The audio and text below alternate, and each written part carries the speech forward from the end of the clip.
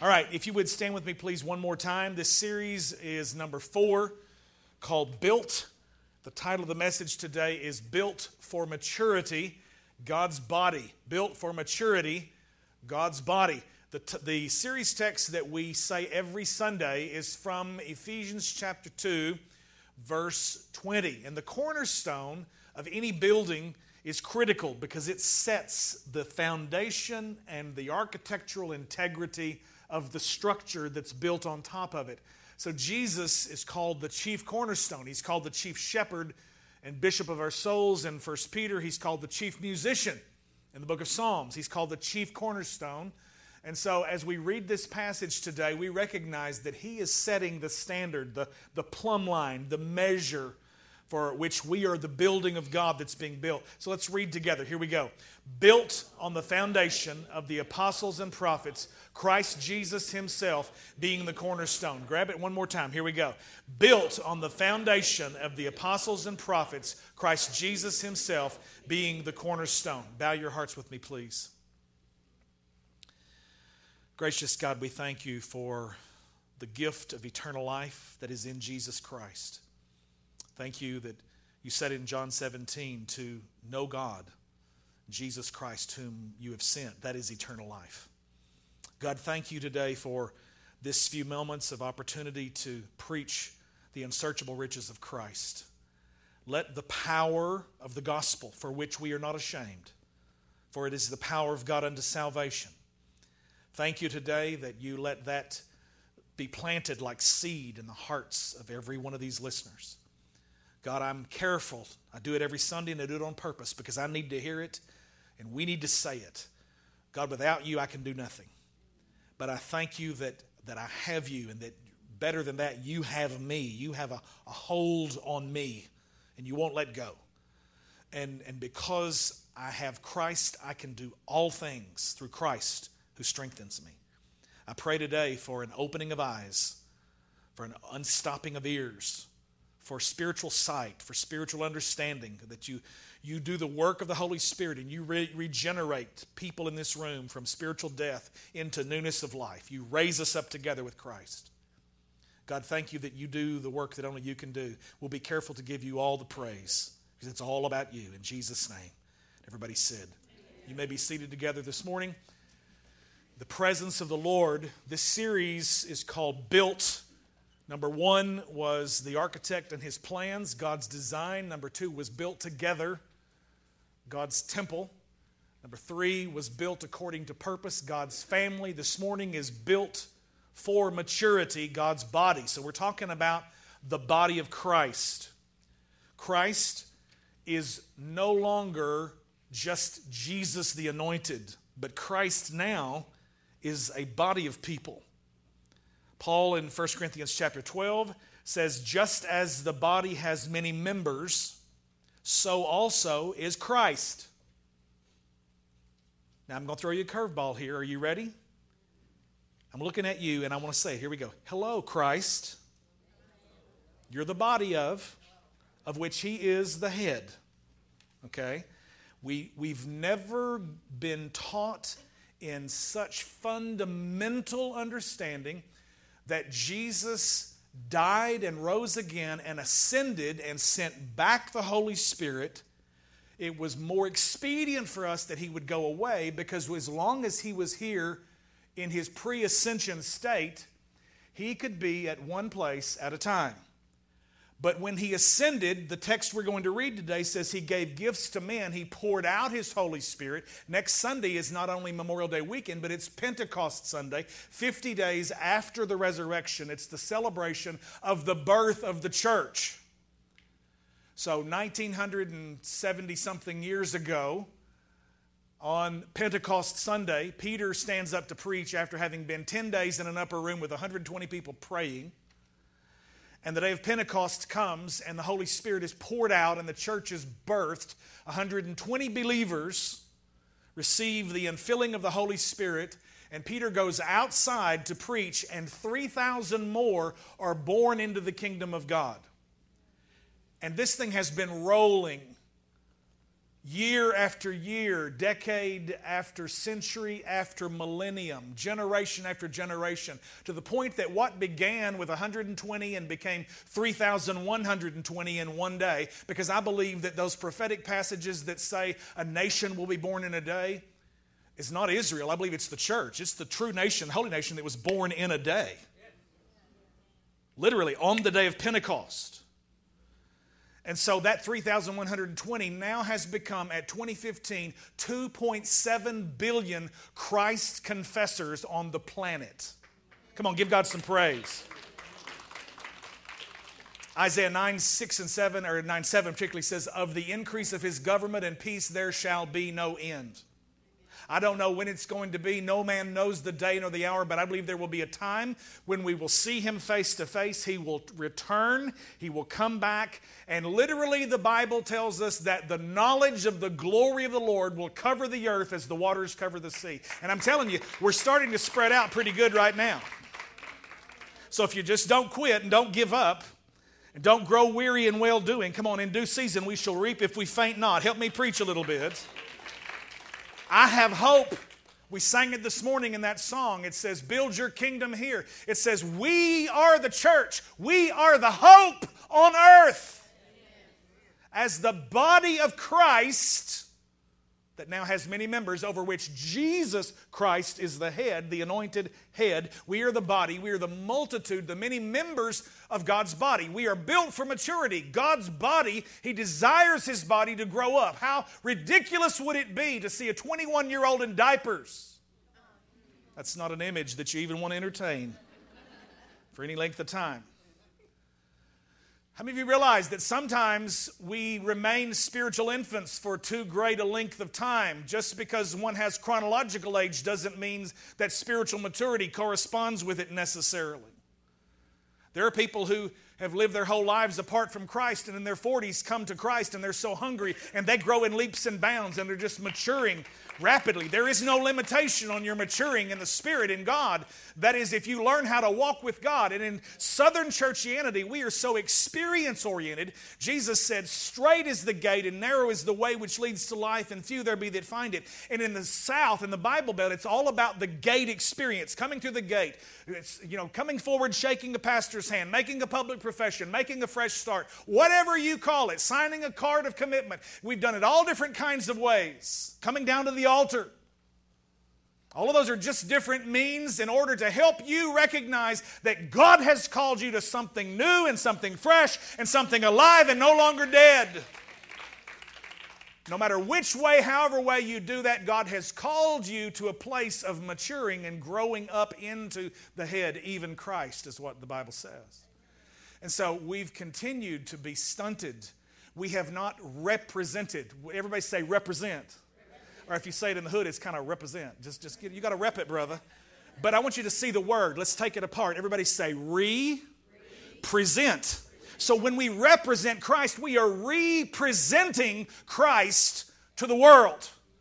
We are the church. We are the called out to influence, the ecclesia. We are the hope of God in the earth. And you don't hear that because so much of the time it's just about how low down, no good, awful, just a sinner that you are, and you're going to sin a little bit every day.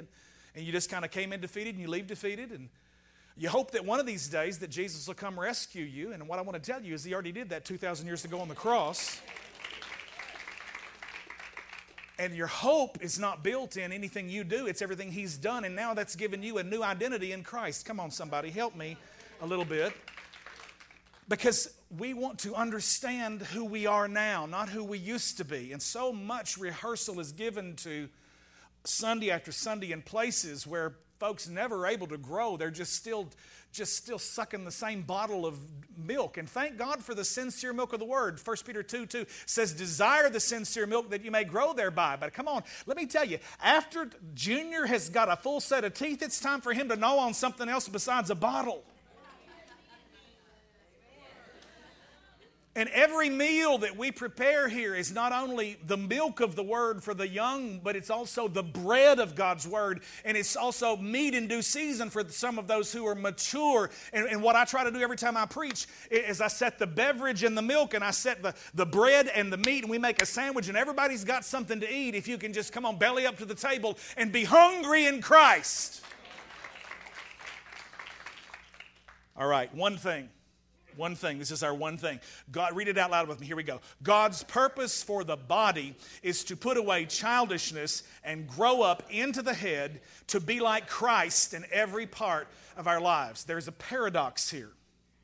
A paradox is a seeming contradiction.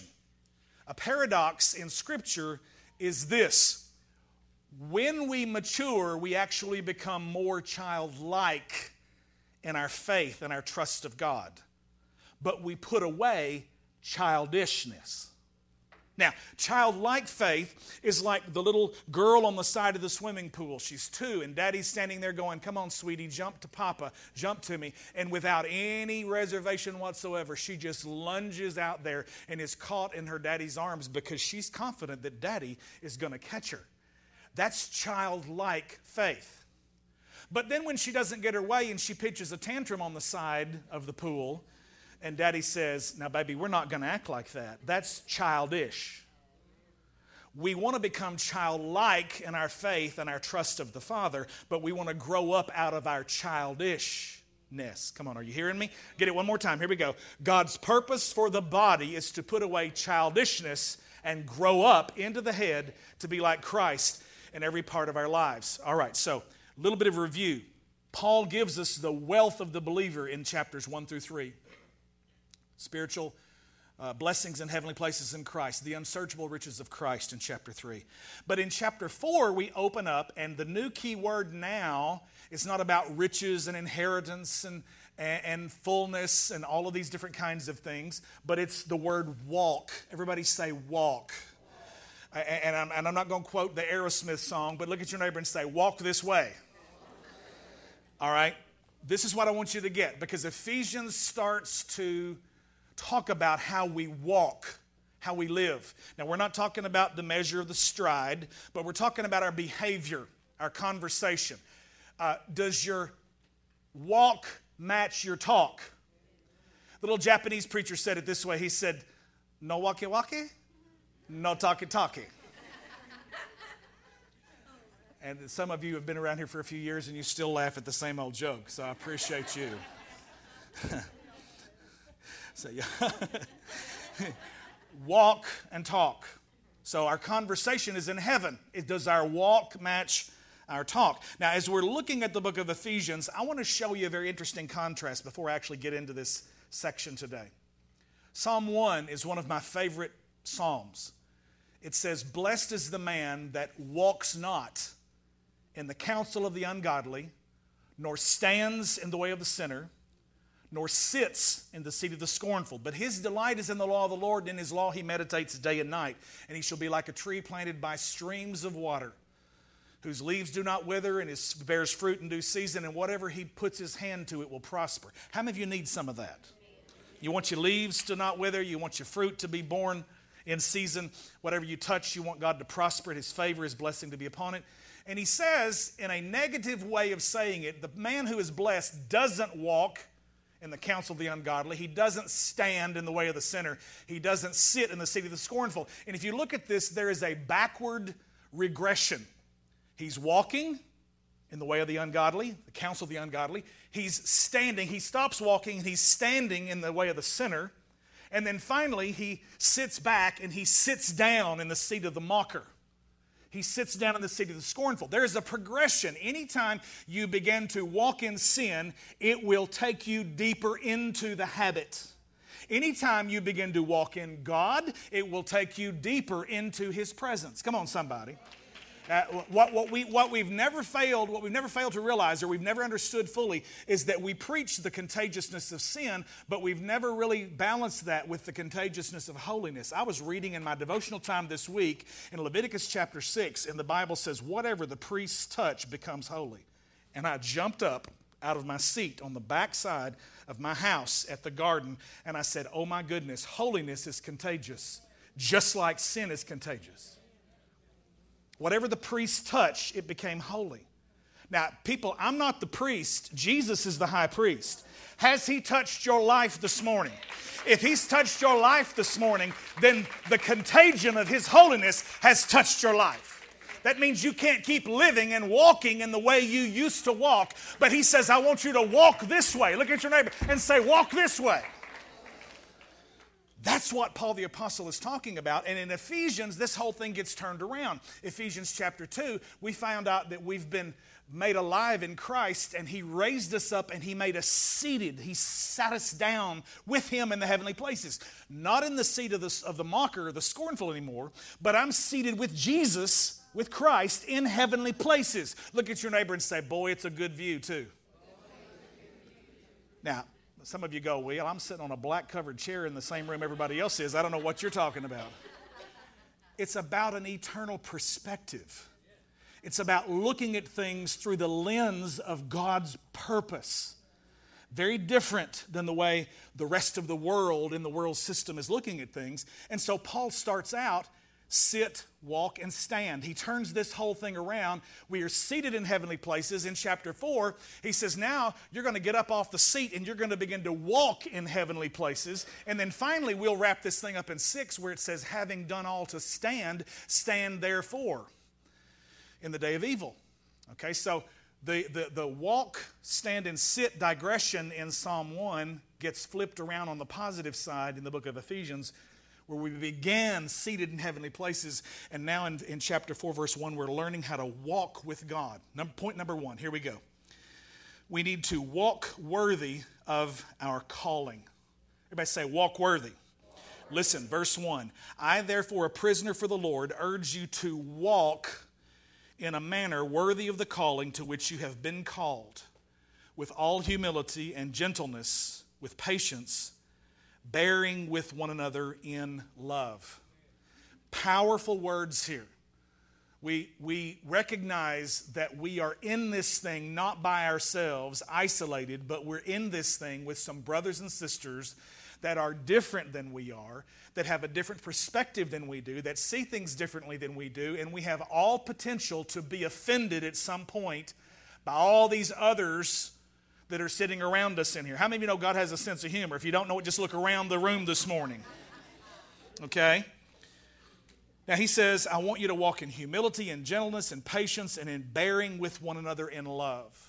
I'm convinced, there's some of these words that I think we have a good handle on, but I feel like it's that scene in The Princess Bride when Mandy Patinkin, he's the guy who's looking for the six-fingered man because he says, you've killed my father, prepare to die. If you don't know Princess Bride, then I don't think you even know God if you haven't seen Princess Bride. I'm kidding. But there's a famous line in there where he says, I hear you say that word, but I don't think that word means what you think it means. Matter of fact, I've been so inspired by that, I'm going to preach a series called Church Words. I don't think they mean what you think they mean. That's on for 2016 right there. I think this word humility is like that. I think we have retranslated humility in Southern churchianity, and it really is, well, he's a nice guy. He's sweet. And in some circles, it means many times I ask people, well, why is he humble? What's so humble about him? And sometimes it's code for, well, the deacon board can control him.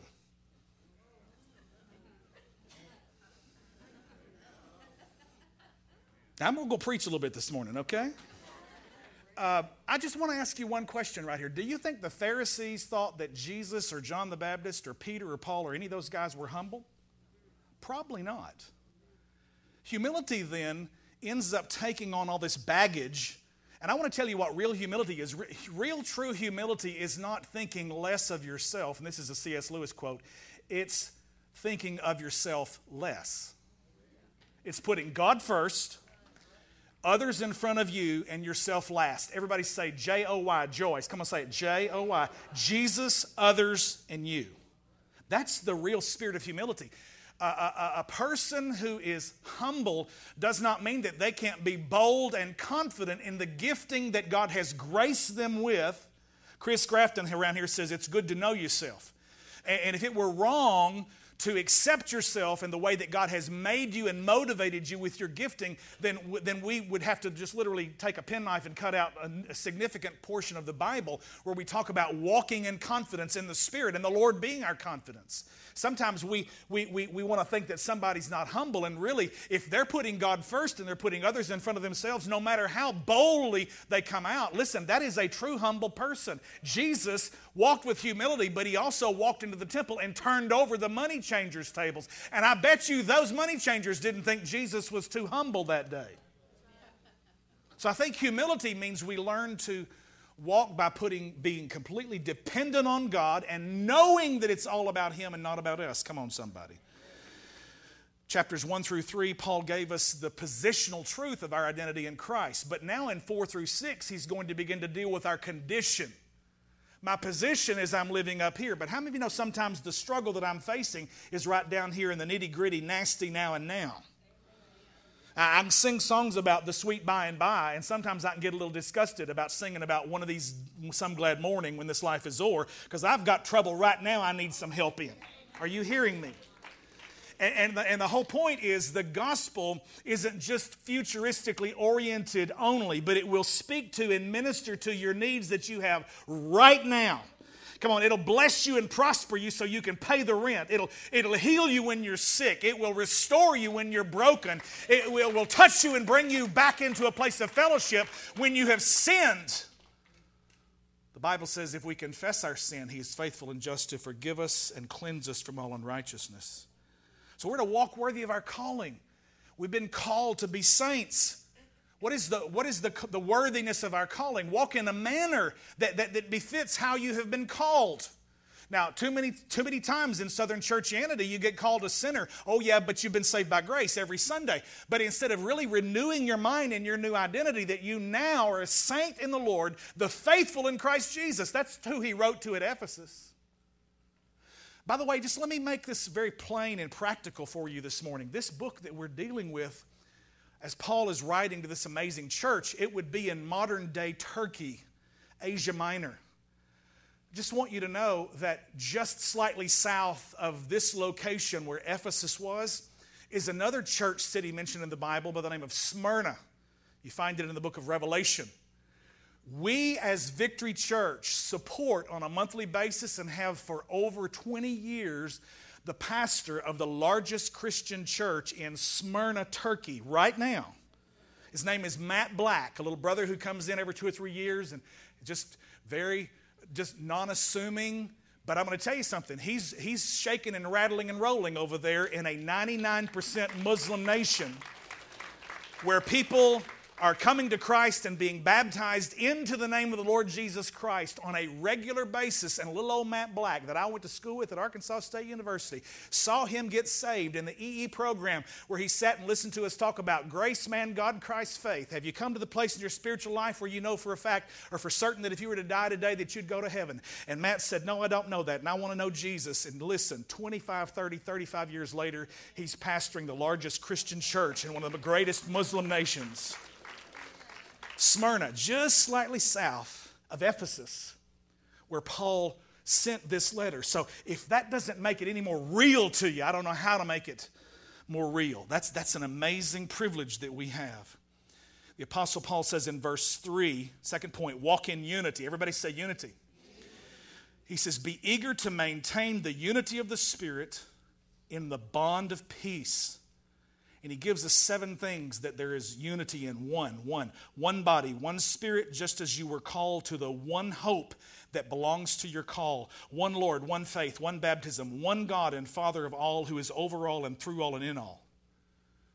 Unity. Unity is that amazing element that is missing in so many places in the body of Christ. You've all heard the stories, the illustration about the 2 men that are stranded on the desert island and they live there 20 years undiscovered, and finally a bonfire is built big enough and a passing ship comes and finds Doc out a little bit at sea, and the captain of the ship gets on the little small boat, and he rows out there, and they give him a tour of the island. They've been stranded for 20 years, and this is the barracks where we lived, and there's a building over there with a cross on it. He says, yes, that's First Church, and he looks over there on the other side of the island, there's another cross on it.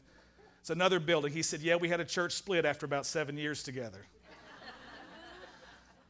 And so that's the story of our disunity.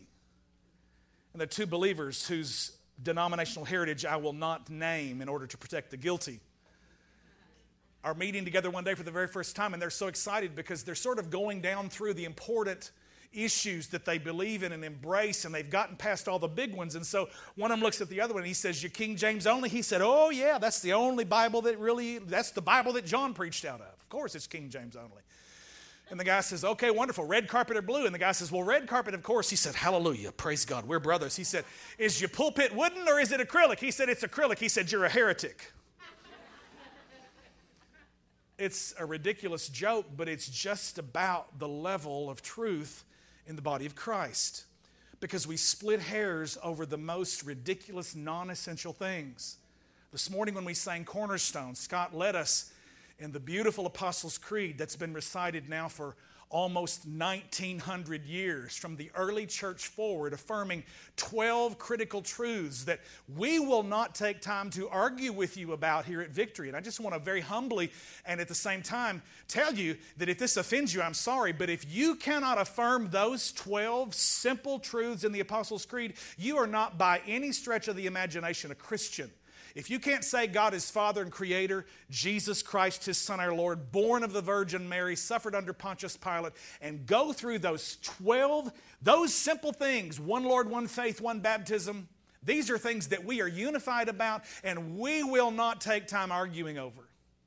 Now, how the world's going to end, when the rapture comes, whether you speak in tongues or not, whether you consume alcohol or you drink wine or you don't, whether you eat meat or you don't, all of those Romans chapter 14 issues are non-essentials of the faith. And we just say to you, whatever you do, if you do it in faith, that's fine. But if you can't do it in faith, it is a sin. And I won't judge you or be judgmental over a non-essential of the faith, because whether you drink a beer or not is not going to save you or not make you lose your salvation. Or whether you drink a glass of wine, or whether you eat meat, or whether you don't, because these were things they were arguing about in the New Testament. These are not things we're going to split hairs over here at Victory Church. We're not going to argue over the carpet. Isn't that apparent when you look at this industrial floor?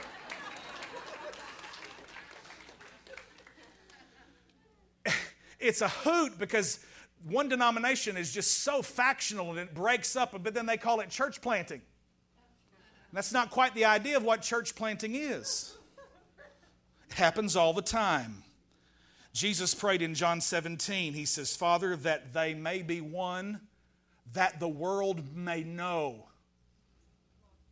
God wants us to be one together. And we have to bear with each other. There are little things that are non-essentials that we should not get our... Okay, I got to come up with another way because I was thinking about the panties and the wad thing. But anyway, we get a hitch in our get-along.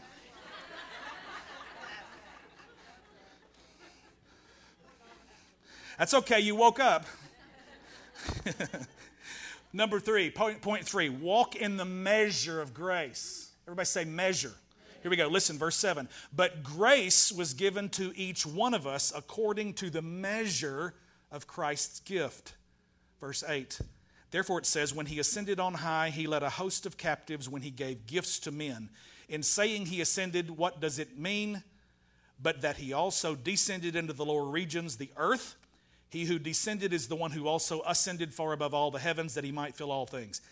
That's a month of Sundays of messages I can't even touch, but I want to grab this one thing. Back at verse 7, it says, "But grace was given." Notice it doesn't say to all of us, but it says to each one of us. Grace was given to each one of us according to the measure of Christ's gift. This is the Greek word metron. An English word that we use from this Greek word is like the word metronome. A metronome is a device that is used. You have those old-fashioned wind-up kind. If you ever took piano, now you can get it as a free app on your on your iPhone or your whatever that alien other kind is, Android. I'm just teasing. And so you can get whatever kind you have. It'll speak your foreign language too. So anyway, there's a metronome there, and it's going to tick for you, and it's measuring time. It's measuring time so that you can learn the discipline of being able to play in the phrase so that when you sing the words that they fit. Okay? Because if I get up here and I'm playing at a different time than everybody else is, it's confusion. The little inner ear thing that I wear is Brett's drum beat turned up a little bit higher than everybody else, because I'm just going to confess my sin to you. I get excited and I want to rush things. I want to go a little bit faster and get ahead of everybody. And I have to watch the singer and I have to listen to the drummer. And so the measure, the metron of Christ is that He is setting the tempo of the beat and the walk that we're supposed to be walking with Him. And what I want you to see is that you've been given a grace gift according to every one of you, each one of you, according to the measure of Christ. Everybody's metron is not the same. For example, my metron is music and history. And I love horticulture. I get out and I can make things grow. I love that. Jerome Alford is a brilliant thinker. He's the only person that I know that can sit down in a conversation and still remember all of those equations that you learned in Algebra 2 and in Calculus 1. And he can figure out something for you. And I go, and let me just tell you this right now. I'm not bragging, but I want to tell you. I won the award for making the highest grade point in those classes in high school. But I don't remember that stuff. You want to know why? Because I don't use it. But his job, he's an engineer, and he uses that stuff every day, and it's just brilliant. That's his metron. And so when we're talking about that kind of stuff, I willingly submit because I know I'm outranked. He's brilliant. And there are people in this room that are visually gifted. You can put a room together, you can decorate, you can do the interior thing, you can match colors, you can match fabrics and do all this stuff, and it's beautiful. And you come in and you just immediately soak up this wonderful vibe that this room has created because you're walking in your metron. It's a grace gift that you've been given. My wife is a teacher, and she can stand and take a complex concept in physics. They're launching rockets this week, and it's just next week too, and it's so cool because they take these 2-liter Coke bottles and they put them on a pressurized thing and launch them into the air, and they got kids that are sitting there and they're measuring the angle and they're calculating all of these different things, and it's just so cool. And I'm just going, you know, I did that way back there, but I've forgotten. I don't know how to do all that kind of stuff. That's not my metron, okay? What I want to say to you is your metron is not the same as Charlie's is up here up front. And Charlie's is not the same as Chris's. And Chris is not the same as Dorothy's in the same house. They're usually opposites attract. And too often, many times we get bored with our measure of grace where God has gifted us to operate, and we think that we can do a better job at something else that somebody else is doing. And that's where we get messed up and the body becomes crippled because we're not running in our lane. We're not running in and maintaining our metron, our measure of grace where God has given us. Is anybody hearing what I'm saying this morning? What I'm saying is in the middle of all of this unity, He sort of changes and He says, now, you guys be unified about this stuff, but realize there's an enormous diversity sitting out here because every one of you has a different grace gift. Every one of you has been given a different measure of the grace of God for your destiny, for your life. Are you getting anything out of this? All right, let's walk on. Next point, walk with your leaders. And He gave the apostles, the prophets, the evangelists, the shepherds, and teachers. Verse 12, here it is.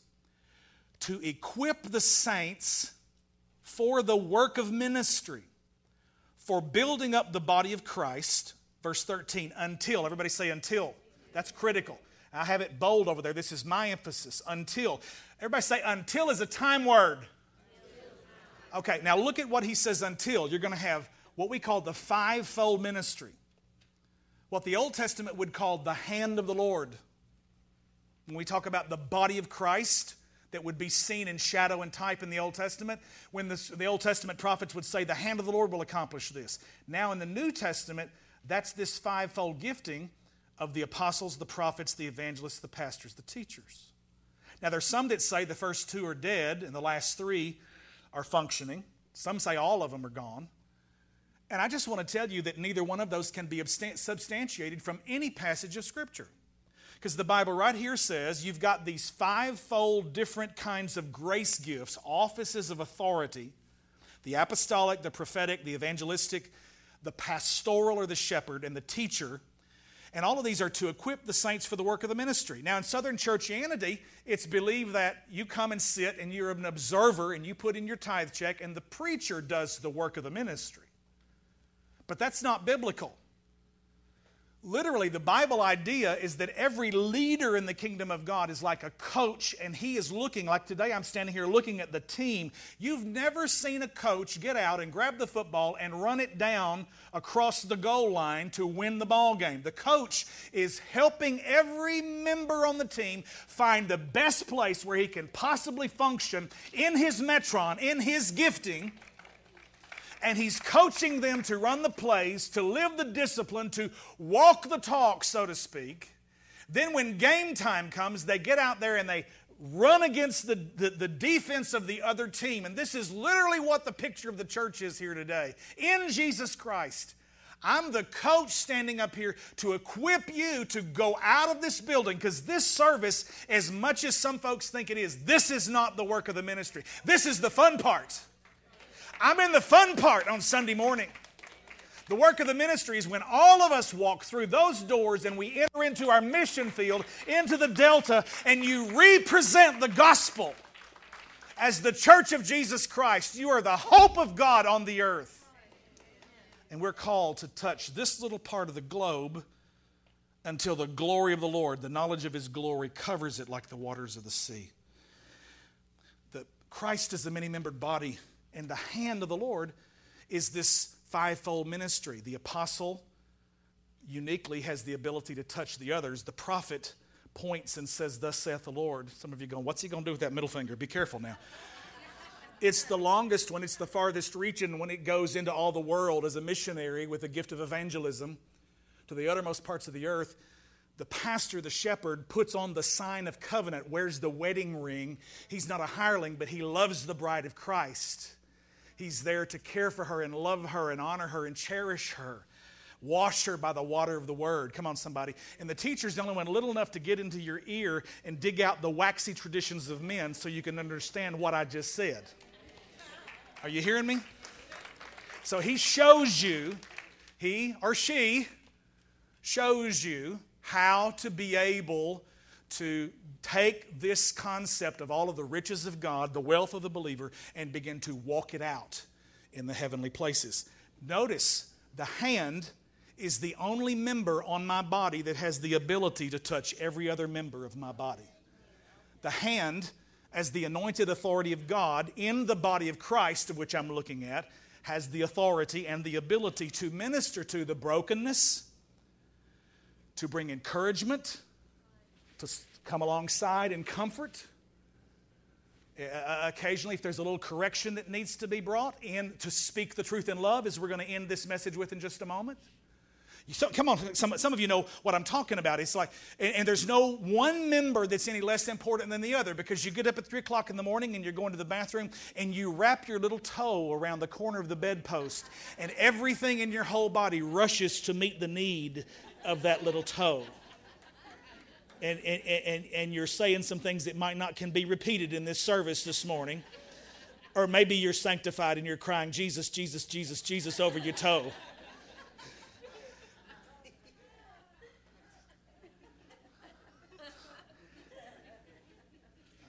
I'm a little drunk because I was just standing on my head. I got to finish this message this morning. What is my point? The hand of the Lord ministers to the whole body. Okay? So the fivefold ministry ministers to the body of Christ. Are you following me? Okay? So listen, it says, until we all attain to the unity of the faith and the knowledge, full knowledge is the Greek word, of the Son of God, to mature manhood. Nope. Hadn't done any of that yet. To the measure of the stature of the fullness of Christ. Nope. We've not attained any of that yet. So since it says He's given us these gifts to grow the body up so they can do the work of the ministry until, everybody say until. all these conditions are met, none of which have been met, the idea that any or all of these have disappeared from the planet is a totally unbiblical, unsubstantiated idea. Okay? Last point, let's finish up. Walk together with the head. He says, I've given you all of this in order that, so that we may no longer be children, tossed to and fro by the waves and carried about by every wind of doctrine, same Greek word as teaching, by every kind of teaching out there, by human cunning, by craftiness and deceitful schemes. He says, verse 15, rather speaking the truth in love, we are to grow up. Everybody say grow up. Now, unfortunately, a lot of Southern churchianity is consumed with going up, predicting a rapture date, revealing of the Antichrist, Jesus coming snatching the church out, which never made sense to me, because why would we be taught to walk in the power of God's armor? It says, having done all to stand in the evil day, if you're going to get yanked out before the evil day gets here. Just think about it. Doesn't make any sense to me. I don't understand that. He says, speaking the truth in love, we are to grow up. I think if the church were as concerned about growing up into Christ as we are about going up when Christ comes, when He comes, I'm going with Him wherever He wants to take me. Let me make that clear, okay? But I think our emphasis is on the wrong thing. It says we're to grow up in every way into Him who is the head, into Christ, from whom the whole body, joined and held together by every joint with which it is equipped, when each part is working properly, makes the body grow so that it builds. There's the word build. Everybody say build. So that it builds itself up in love. Now, some of those things I just said right then, you might not think are too humble, but all I'm trying to do is just get you to ask some questions, because we're gullible. We believe somebody quotes a scripture at us and they give us an interpretation of it, and we don't stop to question. We're not like those from Thessalonica who were more faithful, who search the scriptures daily to see if these things will be so. We need to prove it. I guarantee, I challenge you, don't take anything I have to say as the final word. You go to the Word of God, because it is the only final authority. It's where you ought to go first and where you should end up last, because it has the last word. So this morning we want to be people who speak the truth in love, but it's all about being connected. It's about being attached and working properly, finding your metron, getting in your lane and running in your lane. This morning, as we bring this message down to a close, the elbow there, between the radius and the ulna, the two bones in my arm, and into, was it the fibula up here? No, that's a leg bone. I used to know all 208, but I don't anymore. That joint there at the wrist and at the elbow and at the shoulder is where all of life is produced. The bone marrow is literally making new blood that my circulatory system is using, running through my heart, through my veins, my arteries, being energized with fresh oxygen from my lungs. All of these things are working together to give me the ability to stand up here and move around. And I'm sweating, even though that is a blessing, because if I didn't, I would overheat. I'm sweating because I'm excited and I'm passionate and I'm moving. And all of that has to be operating for me to be able to do. In the very same way, the body of Christ needs to be connected and every part working properly, every part functioning, finding your grace where God has gifted you and operating in that place. And not trying to operate in somebody else's metron, in someone else's measure of grace. That's what will set us apart. That's what will give us a sense of unity, a sense of purpose, to be able to work alongside the other churches in this area and see the kingdom of God advanced in the Delta. We have to be a people in the face of all the problems and all of the indifference and the apathy. As the body of Christ, we need to be on fire with the passion of Jesus Christ. Come on, somebody. And all of the racial unrest and the attempted segregation and the failed integration and all of these things that are stirring up in all of the cities around the country, and began in Ferguson and then in New York City and then in Baltimore, and all of this stuff that's going on, the Church of Jesus Christ needs to stand up and love on our Hispanic brothers and sisters, and on our African American brothers and sisters, and on our Asian brothers and sisters. You know what my real goal is? 10, 15 years from now, when I've handed this to another generation, is to look out there at that new property with a new building that's growing and children being educated in a classical Christian school. And you look at the church and you go to the service, and there's such a huge plethora of differences, of races and groups of people, educated and uneducated, and rich and poor, and black and white, and red and yellow, and all of that, that you can't look at that and say, that's a white church, or that's a black church, or that's a brown church. No, it's just the church of Jesus Christ. Are you hearing what I'm saying this morning? With all of my heart, I want to challenge you. I want to challenge you to dig in and find your place and find your grace and find your metron, because we need every member of the body working properly, and we need it to be connected. You don't think one is important? You just wrap that little toe around that bedpost, and you see how the rest of your body starts to get affected because that one member that's not working properly. Bow your heads with me, please.